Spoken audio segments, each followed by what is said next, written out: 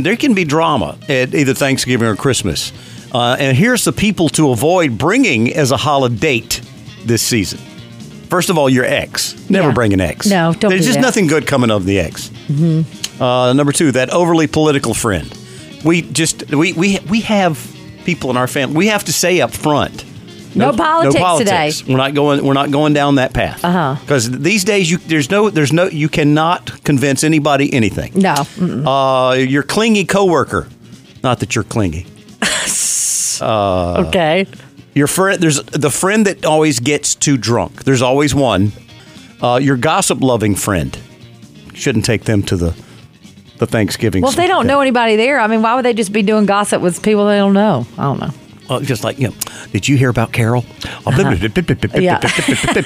entire time. Your judgmental family member. There's always one. Sweet Lord. People are always like, well, you've been going too much. You better slow down. I'm like, sleep when I'm dead. People to avoid bringing to the holiday as a holiday this season. Your overly competitive friend. The one-upper. The one-upper. Oh, the worst. I dated a one-upper. And it's like, you break your leg? Well, I broke 2 legs 3 years ago. I climbed Mount Everest. Yeah. Well, I climbed Mount Everest 4 times. And the last person to avoid bringing as a holiday this season, your friend who never stops talking. Oh, wow. Well, I could be boring old Brenda, but I'm not. I could just sit there like a bump on a log.